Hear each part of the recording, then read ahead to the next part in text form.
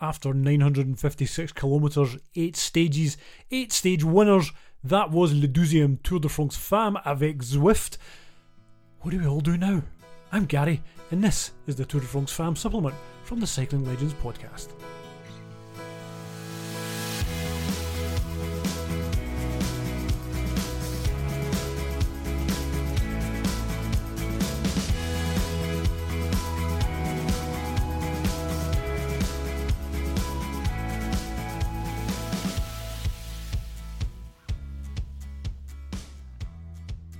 Welcome everybody to the Tour de France Femmes supplement from the Cycling Legends podcast, powered by vivelevelo.cc. It is the afternoon of Tuesday the 1st of August, a mere barely 48 hours since the dust settled in Pau, after what I think has just been a splendid second edition of the Tour de France Femmes avec Zwift. And over the next half hour or so, I'm going to just give you my thoughts on the race, a couple of things looking forward to next year, which I'm already looking forward to next year. I'll talk about that towards the end of the show. So yeah, what do we do now? It's over. We've had a month in France, 3 weeks of the men's race, and then very much looking forward to the second Grand Depart of the summer in Clermont-Ferrand, which it just seems like 5 minutes ago.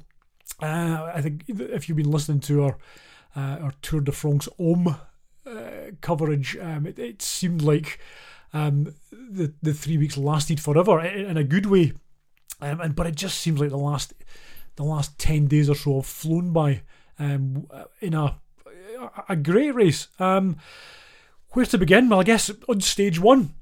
We were chatting, when I was chatting in the preview show, I reckoned that the whole parcours for this year's race could have seen Lotte Kopecky winning any of the first 6 stages, and that theory of mine at least held sway for 24 hours in the race, and Kopecky won the opening stage out and back from Clermont-Ferrand, attacking on the main and the final climb of the day, about 10 kilometres out, and soloing to a victory ahead of her teammate Lorena Wiebes, 41 seconds adrift. And spoilers everywhere today. You know what the result was, but Kopecky then would go on to wear the yellow jersey. Was she defending it? Probably not. I think it's just that her style of racing. She was involved in everything. From start to finish, and just is, I think over the last week has emerged as a rider that you would, we don't want to look at women's cycling through the lens of men's cycling, but she is a Wout van Aert type rider who can do pretty much anything, and as the stages went on, I was kind of thinking, what could she do from a GC perspective? Just brilliant to watch. And SD Works, as we would have expected, laid down the marker very early on that they were there to race and there to win. It didn't have it all their own way, as we will discuss. Stage 2, Liane Lippert winning the stage from Clermont-Ferrand to Mauriac. Another one of these flat stages, which flat in inverted commas, 151 kilometre stage, rolling all day, and Lippert won what was actually our first major win since I think the Cadel Evans Road Race in 2020. That's just mad to think. A perennial German national champion, Liane Lippert, Movistar, and getting probably what was her biggest win, and that was saying, okay, we're laying our cards down. They're here to race as well. It was Lotte Kopecky who came in hot on her wheels. On that stage.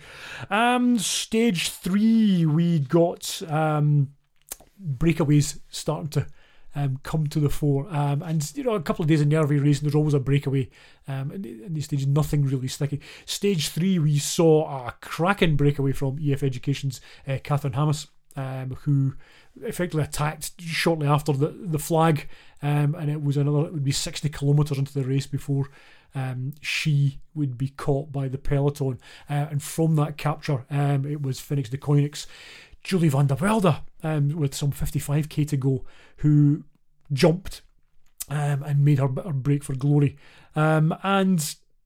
She was agonisingly close to the win as the peloton got organised and was like, okay, maybe we need to do some controlling here, and eventually caught her inside 200 metres to go, and it was Lorena Wiebes who won the sprint for SD Worx, as you would probably expect, and actually in doing so became the winningest rider participating in the Tour de France Femmes, having won 2 stages last year. So we're going to see loads of records like this being stacked up as the race progresses in the coming years. But at the moment, Lorena Wiebes won 3 wins ahead of Marianne Vos and Annemiek van Vleuten, who have 2 each. There you go, facts from the supplement. What can I say? The following day, stage 4 was the longest stage in the race, 177 kilometres from Cahors to Rodez. Again, another rolling stage, and another day for a breakaway. In this case, Yara Kastelein of Phoenix de Koninck, finishing the job that her team started the day before with a 19-kilometre breakaway. Her first pro win. I've got question mark against it. I think it is her first pro win, and a hugely popular win as well. We've seen Yara Kastelein active all season, and it's great to see a rider make that step to a major win like that. And she was just, she was delighted. Her team were delighted, and it's just great to see rider going for it, and wasn't, there wasn't the inevitability of her being caught. This was a stage where SD Worx's tactics were questioned by. We saw the yellow jersey chasing the breakaway group at one point, and then the chasing pack being driven by Demi Vollering. So there were a few questions around what on earth they were playing at. And with the benefit of hindsight, it's probably it's glib and very easy to say that, well, actually, whatever they were playing, it seemed to work in the longer game. And that seemed to be the way things worked over the remaining stages of the race. Stage 5, we had another breakaway, we had a solo win, and great to see Rebecca Bauernfeind of Canyon SRAM taking her first major win, and basically wasn't sure if they were going to make it. Was it worth a punt? 36k to go. They decided, they're going to go for it. As Yara said that Magnus Backstedt in the car just said, try it and see. And I just love that kind of approach. Let's why be afraid of failure? Let's go race. Don't be afraid of failure. We're not afraid of failure. We're afraid of being more successful than we could ever imagine. And it was just a huge win for her. A great win for Canyon SRAM, who I've said before, they're a brilliant team and one of the longest serving women's teams in the peloton, and they just seem to be on the cusp of something pretty huge, and that was pretty huge for Rebecca last week, and it was a joy to see. And by this point in the race, they were having a good race, and they would go on to have a very good race indeed. Stage 6, Emma Norsgaard started the stage from Albi to Blognac, saying, could somebody please let me get away? And actually, that was kind of how it emerged as the race went on. She found herself in a break with Agnieszka Skalniak-Sojka and with Sandra Alonso of Certez at WNT, and she clipped off that group. With her and Alonso were looking good for a 2-up sprint, and she broke away to take her stage win and Movistar's second of the race, and again just one of those a popular rider doing well, which is always good to see. Of course, what I had I failed to mention earlier on stage 5 was the controversy surrounding SD Worx, and Debbie Vollering started stage 6 20 seconds further down in GC than she had ended the previous day, because having suffered from a mechanical on stage 5, which inexplicably they had a wheel change, despite the fact that she had been set up to effectively for a bike change. The bottles were off, the sticker was off the head tube, the head unit was off, they opted to do a rear wheel change, which is no longer the work of a moment, and she was paced back to the peloton by the car driven by DS Danny Stam. They were adjudged to have somewhat bent the rules on what fair protocol was, and actually some fairly hairy driving, as Stam was 2 wheels off the road kind of stuff, bringing his rider back up to the peloton, which also added to the question, why didn't somebody drop back to help her? Although it was sufficiently early in the stage that in the wider scheme of things, it probably didn't have a big effect. And yet, when Vollering was penalised, Stam was somewhat vociferous in his complaining about the commissaires, which saw him have his accreditation removed and booted off the race. As my grandmother would have said, that'll learn you. Stage 6, Emma Norgard won that. Stage 7 was the Queen stage, the 89.8 kilometre run from Lannemezan to the Col de Tourmalet via the Col d'Espagne. And this is where we expected the race to kick off big time. This is where we saw Vollering was some 12 seconds down on Annemiek van Vleuten, having been 8 seconds ahead of her and then got penalised. So GC was kind of static at this stage, and we kind of thought that it was going to kick off on the Col d'Espagne. And it did, but not quite as we expected it. I think we were waiting on. I tweeted during the race that I was mumping that has Annemiek van Vleuten become a bit of a one-trick pony, and that we're all expecting the long-range attack. And whilst Movistar, she basically burnt off her Movistar teammates on the climb, the Col d'Espagne, and yet SD Works and the rest of the peloton, Cassia Niewiadoma, Canyon SRAM, were just sitting tight in her wheel, or actually threatened to drop her at times, and it came to almost track stands between Vollering and Van Vleuten. Over the top of the Espan, and on the descent as well, as Cassia Niewiadoma nipped away and was looking pretty good for what would have been just a brilliant win. At one point, I think she had about a minute on the two, as they were actually, Vollering and Van Vleuten actually pulled on the brakes against each other before on the descent towards the foot of the Tourmalet, and I think a lot of people, I was one would properly willing Cassia onto a stage win, because she looked absolutely brilliant on the break. She looked just determined and really just like the bike racer we know she is. And she would say after the race that she'd been working on her climbing, and that really, really showed.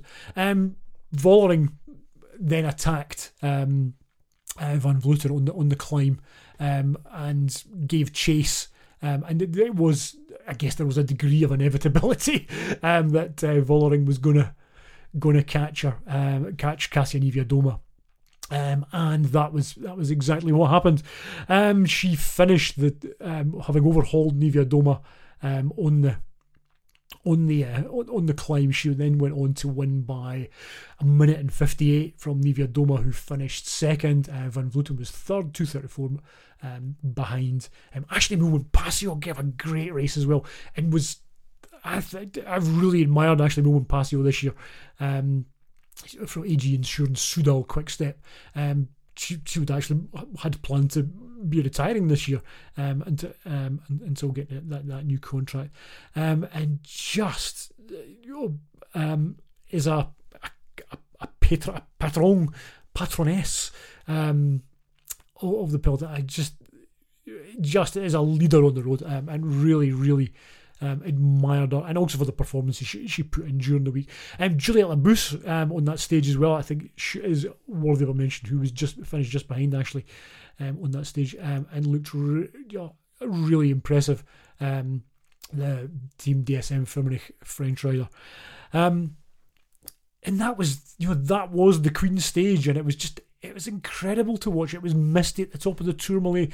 It had everything that you expect from one of these, iconic Pyrenean climbs. We had mist. Vollering when she came over the line was just, as she is wont to do. I think she rides with her heart, and tries to overcome that a lot, and certainly did that on the climb to the Tourmalet. She dispensed with the mind games from Annemiek van Vleuten and just raced. But you see her collapse at the end. Cassia Niewiadoma came across the lane, and she looked like, in fact, everybody that came across that line on Saturday kind of looked like they'd looked into the abyss. If that doesn't sound too dramatic, and as an old man and a dad, you kind of wanted to put a towel around them and say, "Who did this to you?" It was pure emotion at the top of that climb. I don't know what it was. It was just such a big climb. Such an important stage in the race. Such an important race. And seeing the riders come across, and some of the images that came out over the weekend from the top of the Tourmalet were absolutely brilliant. And I think in years to come we will look back at them, and we will look at them in the same way that we do with the Anquetil Poulidor on the Puy de Dôme and images like that. It's a privilege to watch racing like that. Lump in the throat moment for me was Demi Vollering running, kind of limping back down the hill to see Lotta Kopecky coming across the line and giving her a hug. And Kopecky was just incredible on that stage. And again, you start to think, what could she do in a GC setting? She was imperious. She just wore did the yellow jersey proud for the six stages that she wore it in. Stage 7 then was the time trial from Pau to Pau, with a lump in the middle rather. And it's was there much riding on it? Yeah, there was. I guess it was important that Demi Vollering just made sure of her victory, but it would be her teammate Marlon Reusser who won the stage, making it the fourth stage win for SD Worx of the race. Vollering herself finished 10 seconds back. Lotta Kopecky finished 38 seconds back. A 1-2-3 for SD Worx, and what can you say? Was there a gulf on the road? There wasn't a gulf on the road. We saw other teams winning. We saw, Movistar getting 2 wins, Phoenix de Coyne getting their win, Canyon SRAM winning. So others got a slice of the pie, but SD Worx were just head and shoulders above other teams, and I'll talk about that in a little bit. However, as the GC panned out after the time trial, Demi Vollering, SD Worx winning the race. Lotta Kopecky 3 minutes and 3 back in second place, a 1-2 on the podium for SD Worx, and Cassia Niewiadoma, Queen of the Mountains, and in third place on the same time as Lotta Kopecky, and her podium position was possibly in the balance. Annemiek van Vleuten started the stage in third place with Niewiadoma second, and it was not inconceivable that Niewiadoma could lose out, particularly if Lotta Kopecky would put in a great time trial, which she did. But I was delighted to see her in the final podium. Annemiek van Vleuten finished in fourth place, 3:59 behind the leader, and it was Juliette Labousse, who I mentioned earlier, Team DSM, who was fifth on GC, and a great result, a good result for DSM. I'd like to see a good result for French riders as well. So that's the cold, the numbers version of the race. Join me in a second, and we'll talk about teams, about tactics, and also look forward to 2024.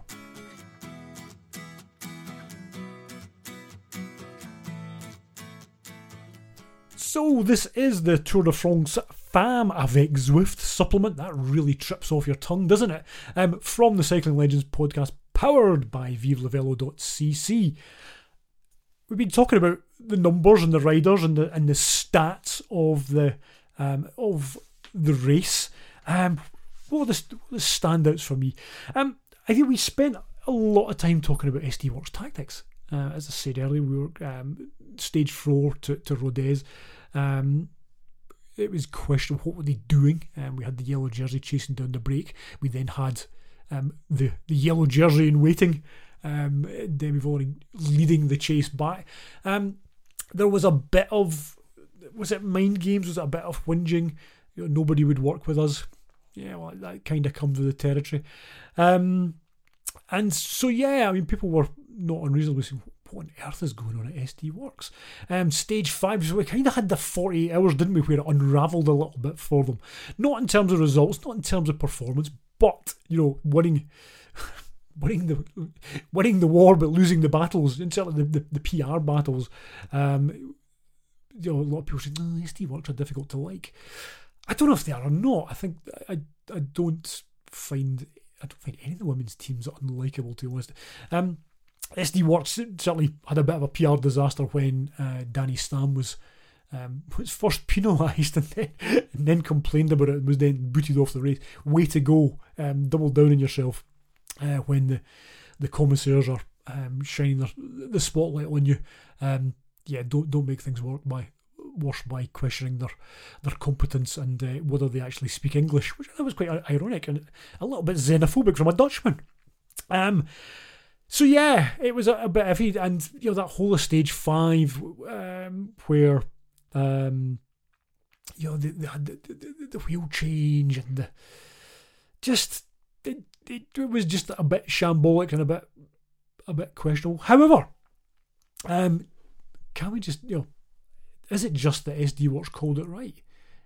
He led the race from start to finish, one way or another, through Lotte Kopecky, and ultimately Demi Vollering, taking the yellow jersey in stage 7. They never looked like they were actively defending the yellow jersey. They were just always there or thereabouts. Kopecky, I said Lotte Kopecky could win any one of the 4 stages, and I then later revised that and said I think she could wear yellow from the first 6 stages. Well, that didn't really take a genius, or even me, to work out that, and she did. But if you look at the sprints, if you look at where the stages where the breakaway got won. Kopecky was second, third, well positioned right at the very front of those main groups, which makes you think if it had come to the line together, SD Works always had that card up their sleeve, which was really impressive. We saw a few crashes. Obviously, the early part of the race, stages 1 or 2, where it's nervy, and we saw what happens when wheels touch, and a couple of kind of sickening looking crashes where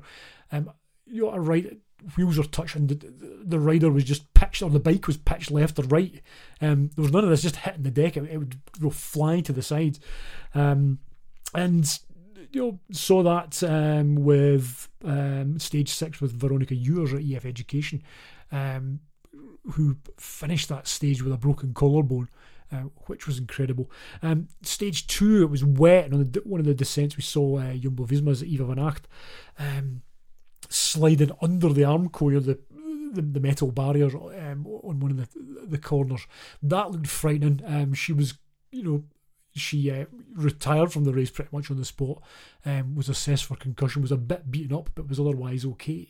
But I think, fortunately, crashes weren't a major part of the race. It wasn't like, say, the Giro d'Italia or anything like that. I think it was, the weather gods. They didn't let the riders have it all their own way, but for the greater part, I think they pretty much smiled on it. I mean, we had just 8 days of great racing and fast racing, and I think that it's testament to the riders and testament to the organisers that we're not we're not talking about crashes. Gary, you're talking about crashes. It wasn't a major part of the race. I think one of the things, we saw a few abandons through illness, through injury, and through fitness.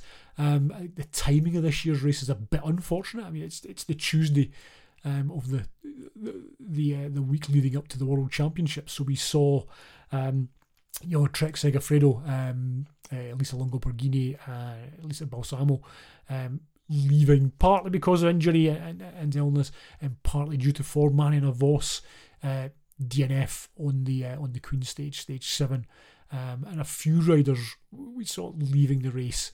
Let's be honest. To with one eye on the World Championship, Lorena Wiebes didn't start stage 6, feeling a bit dodgy. Don't risk it if you go to the World Championships coming up, which the Women's World Championship is 2 weeks after the race ended. As I speak, the Men's World Championships will be taking place, or the Road Championships will be taking place this weekend. So yeah, the timing was a bit unfortunate, I think. I mentioned Elisa Longo Borghini and Elisa Balsamo. Trek Segafredo had a kind of a slightly anonymous Tour de France Femmes, which was a bit disappointing. I suspect they will go away and feel a bit disappointed. Not really featuring at the sharp end of the races as we might have expected. But again, Elisa Longo Borghini's suffering from an infection from a sore, illness perhaps in the team, and it can affect any team. So we're perhaps robbed a little bit of some of the joy of the Lidl Trek. Was I calling them Trek Segafredo earlier? Oops. The Lidl kit and all that, the kind of good vibes that we experienced with the team during the men's race. And I think they had a more torrid tour than we might have expected. Movistar. I'm currently reading Matt Rendell's The Green Bullet, which is the story of Alejandro Valverde. I only just recently realised that his nickname is Bala, which means bullet, but Bala Verde, Green Bullet, play on words, quite good. I never knew that. Matt Rendell was talking about how when he'd briefly worked as Movistar's press guy, when he started, nobody writes about Movistar, and I think that's right. I think it's still the case, even with the women's team. And we've had, have we had 2-3 seasons of The Least Expected Day on Netflix? 2 seasons. There's still a bit of an enigma as a team. Certainly the women's team is. And I think that kind of came across with Annemiek, who I fear is probably one of the, if not the greatest women's racer of all time. And Mariana Vos fans, don't kill me, bear with me here. I think she won't necessarily get the credit she deserves in this, her final season, aged 40, isn't she? She has dominated cycling, women's cycling, at a time when we've always viewed it through the lens of Mariana Vos, because she's ridden everything. She's run cyclocross, mountain bikes, and classics, stage races, and so on. And Annemiek I still think is a little bit of, as I said, an enigma. The past couple of seasons, there's almost been this air of the wily old competitor, where your age and treachery will overcome youth and skill, and certainly that was perhaps the narrative at the Giro d'Onna earlier in the season, or just a couple of weeks before the race, where Movistar put SD Works to the sword, whilst SD Works were having a badly timed nature break, shall we say. And in the early part of the Tour de France Femmes, she was talking about how I would have expected SD Works to have attacked from the foot of the climb if it was going to work. So relying on the kind of mind game stuff, which is fine, and as much, I really admire her as a rider, but there's just something that I've found the last season or so a bit more difficult to take to with Annemiek, and I feel really bad because she's brilliant. But I think Movistar saved everything for the Col d'Espagne on stage 7. and it didn't quite come off. Annemiek has subsequently said that she just didn't have it on the day, which I think is very magnanimous. Or you could say is a bit sour grapes, not wishing to take anything away from the winner, but I just didn't have the legs. I feel actually that's me being unfair. But I just found, I don't know, I find Movistar not impenetrable, just a little bit enigmatic, and maybe that will change. I think we've said the last couple of seasons Movistar have been Annemiek plus assorted support acts. I think Liana Lippert getting her major win, as it gives a degree of confidence there. I think there's perhaps a different focus for the team as the season goes on into next season. Flutra Mackay's in that team, so there's a lot. Emma Norsgaard, they've got 2 stage wins, so they're no mugs, but I think possibly freed from the duties of looking after Annemiek van Vleuten, which I don't think, and it's, if you've been listening to the supplement and the other podcasts in the Cycling Legends family, you'll have heard me say that I'm not sure that Annemiek herself knew how to be supported, and I'm not sure how well the team adapted to supporting her. It was almost, how do you support someone who doesn't need supporting? And I sometimes wonder, and certainly in the early part of the season, if that kind of shot Movistar in the foot a little bit, and I think we kind of saw some of that on the Col d'Espagne, where riders were burned off pretty quickly. So yeah, it's not as if Annemiek van Vleuten needs to worry about that next season, but I think if Movistar have GC ambitions with whomever they choose, I think it's one where perhaps they need to put a lot more work into. Canyon SRAM, I've spoken about it. I was delighted to see Kasia Niewiadoma finish on the podium, finish in the polka dot jersey, and just look so joyful in her riding. And that just seems to be a revelation. And yeah, she didn't get the big win that I've been moaning about, but I think I'd take that. As I've said, I'm a little bit of a Canyon SRAM fanboy.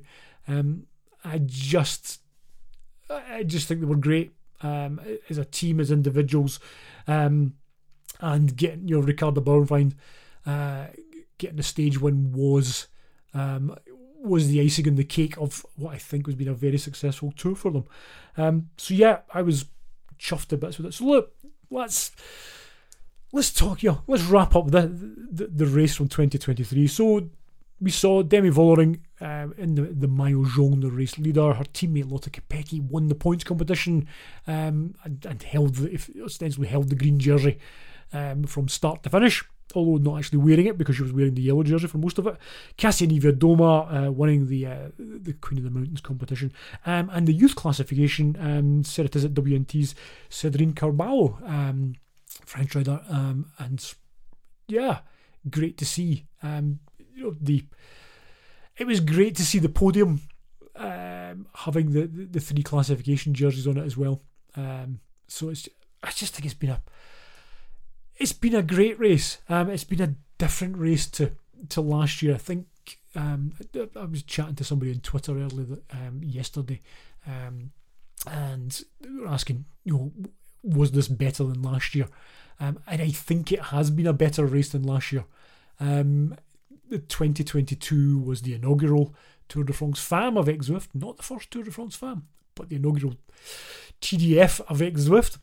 And the race itself, I felt, was the narrative, was the history, and some of the injustice and the whole thing about wrongs being righted. I said in the preview show that Marianne Vos in yellow was a historical wrong being righted, and the fact that there had been no official ASO sanctioned Tour de France Femmes was a wrong being righted, and it was emotional, and it was it's starting the Champs-Elysees and all of that, and the narrative was a little bit more about the race, whereas this year it has very much been about the racing.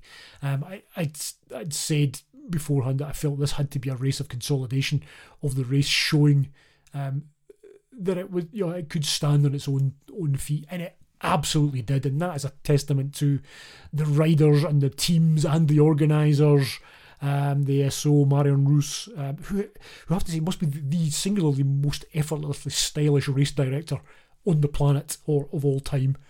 Christian Prudhomme, you got a bit of that dude thing going on with the chinos and the blue shirt. We like that, us men of a certain age. Marion Roos is just so elegant and so utterly French, and directed an incredible race. It was difficult not to just be watching stage 7 in particular, watching the end of stage 8, the end of the time trial where the race was finished and the leaderboard was sorting itself out, and just feeling absolute joy exuding from everybody who was finishing the race. So it's here, and it's here to stay. I sincerely hope so. And the good thing is, at least it's here until next year, where the race has a slightly different feel. It will be starting in Rotterdam on Monday the 12th of August. 8 stages in 7 days. We've got an old school split stage. Stage 2, we've got a stage and then an afternoon time trial. The rest of the race route, the route itself won't be known in full until the 25th of October, when the ASO will release the routes of both stages. But it's going to be the third Tour de France Femmes avec Zwift. Is it going to be too short? That was one thing I was going to talk about. Were 8 stages enough? I think for this year, yes. And obviously for next year, that's how it is.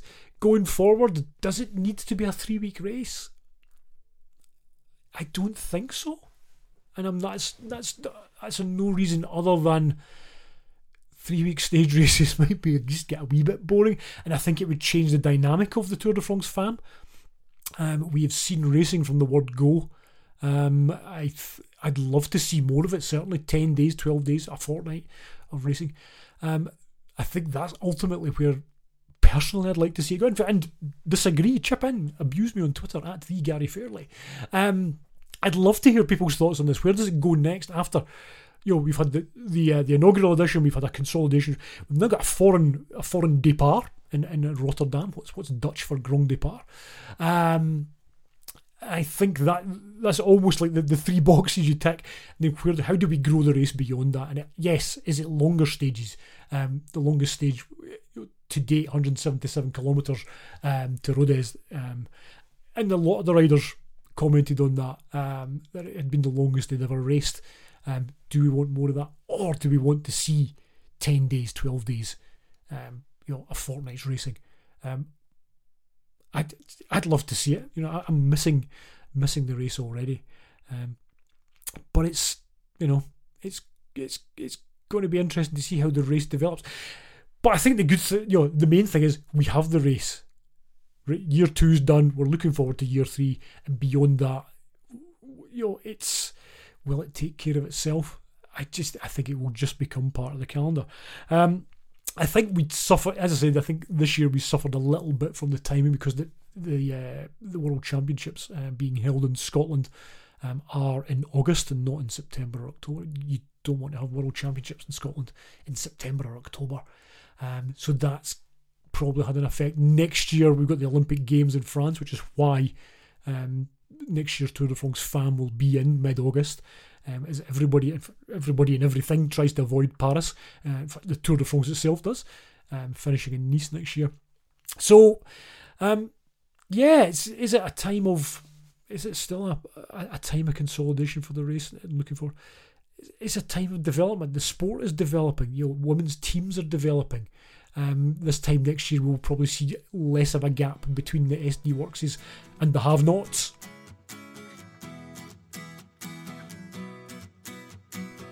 So this has been the Tour de France Femmes supplement from the Cycling Legends podcast, powered by vivelavelo.cc.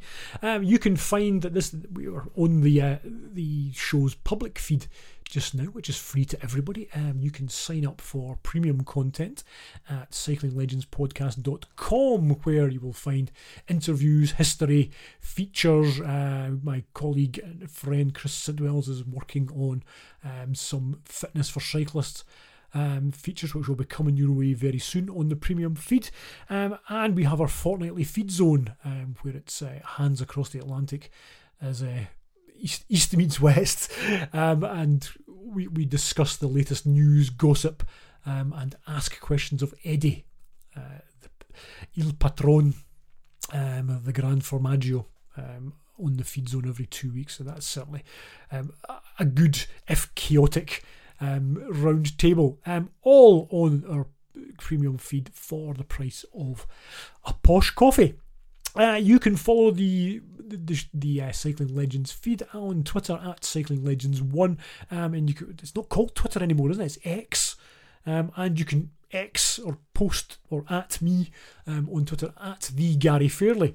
In the meantime, thanks for joining me on the Tour de France Femmes supplement. I will be back on Saturday with a regular-ish Saturday supplement, where we'll be looking ahead to the World Championships, of which there are many. We've got road, we'll have track, mountain bike, and so on and so forth. So I'll be chatting about that. In the meantime, hope you've enjoyed the show. Drop us a line on Twitter, let us know what you think. In the meantime, I'll speak to you again soon on the supplement from the Cycling Legends podcast, powered by vivelevelo.cc.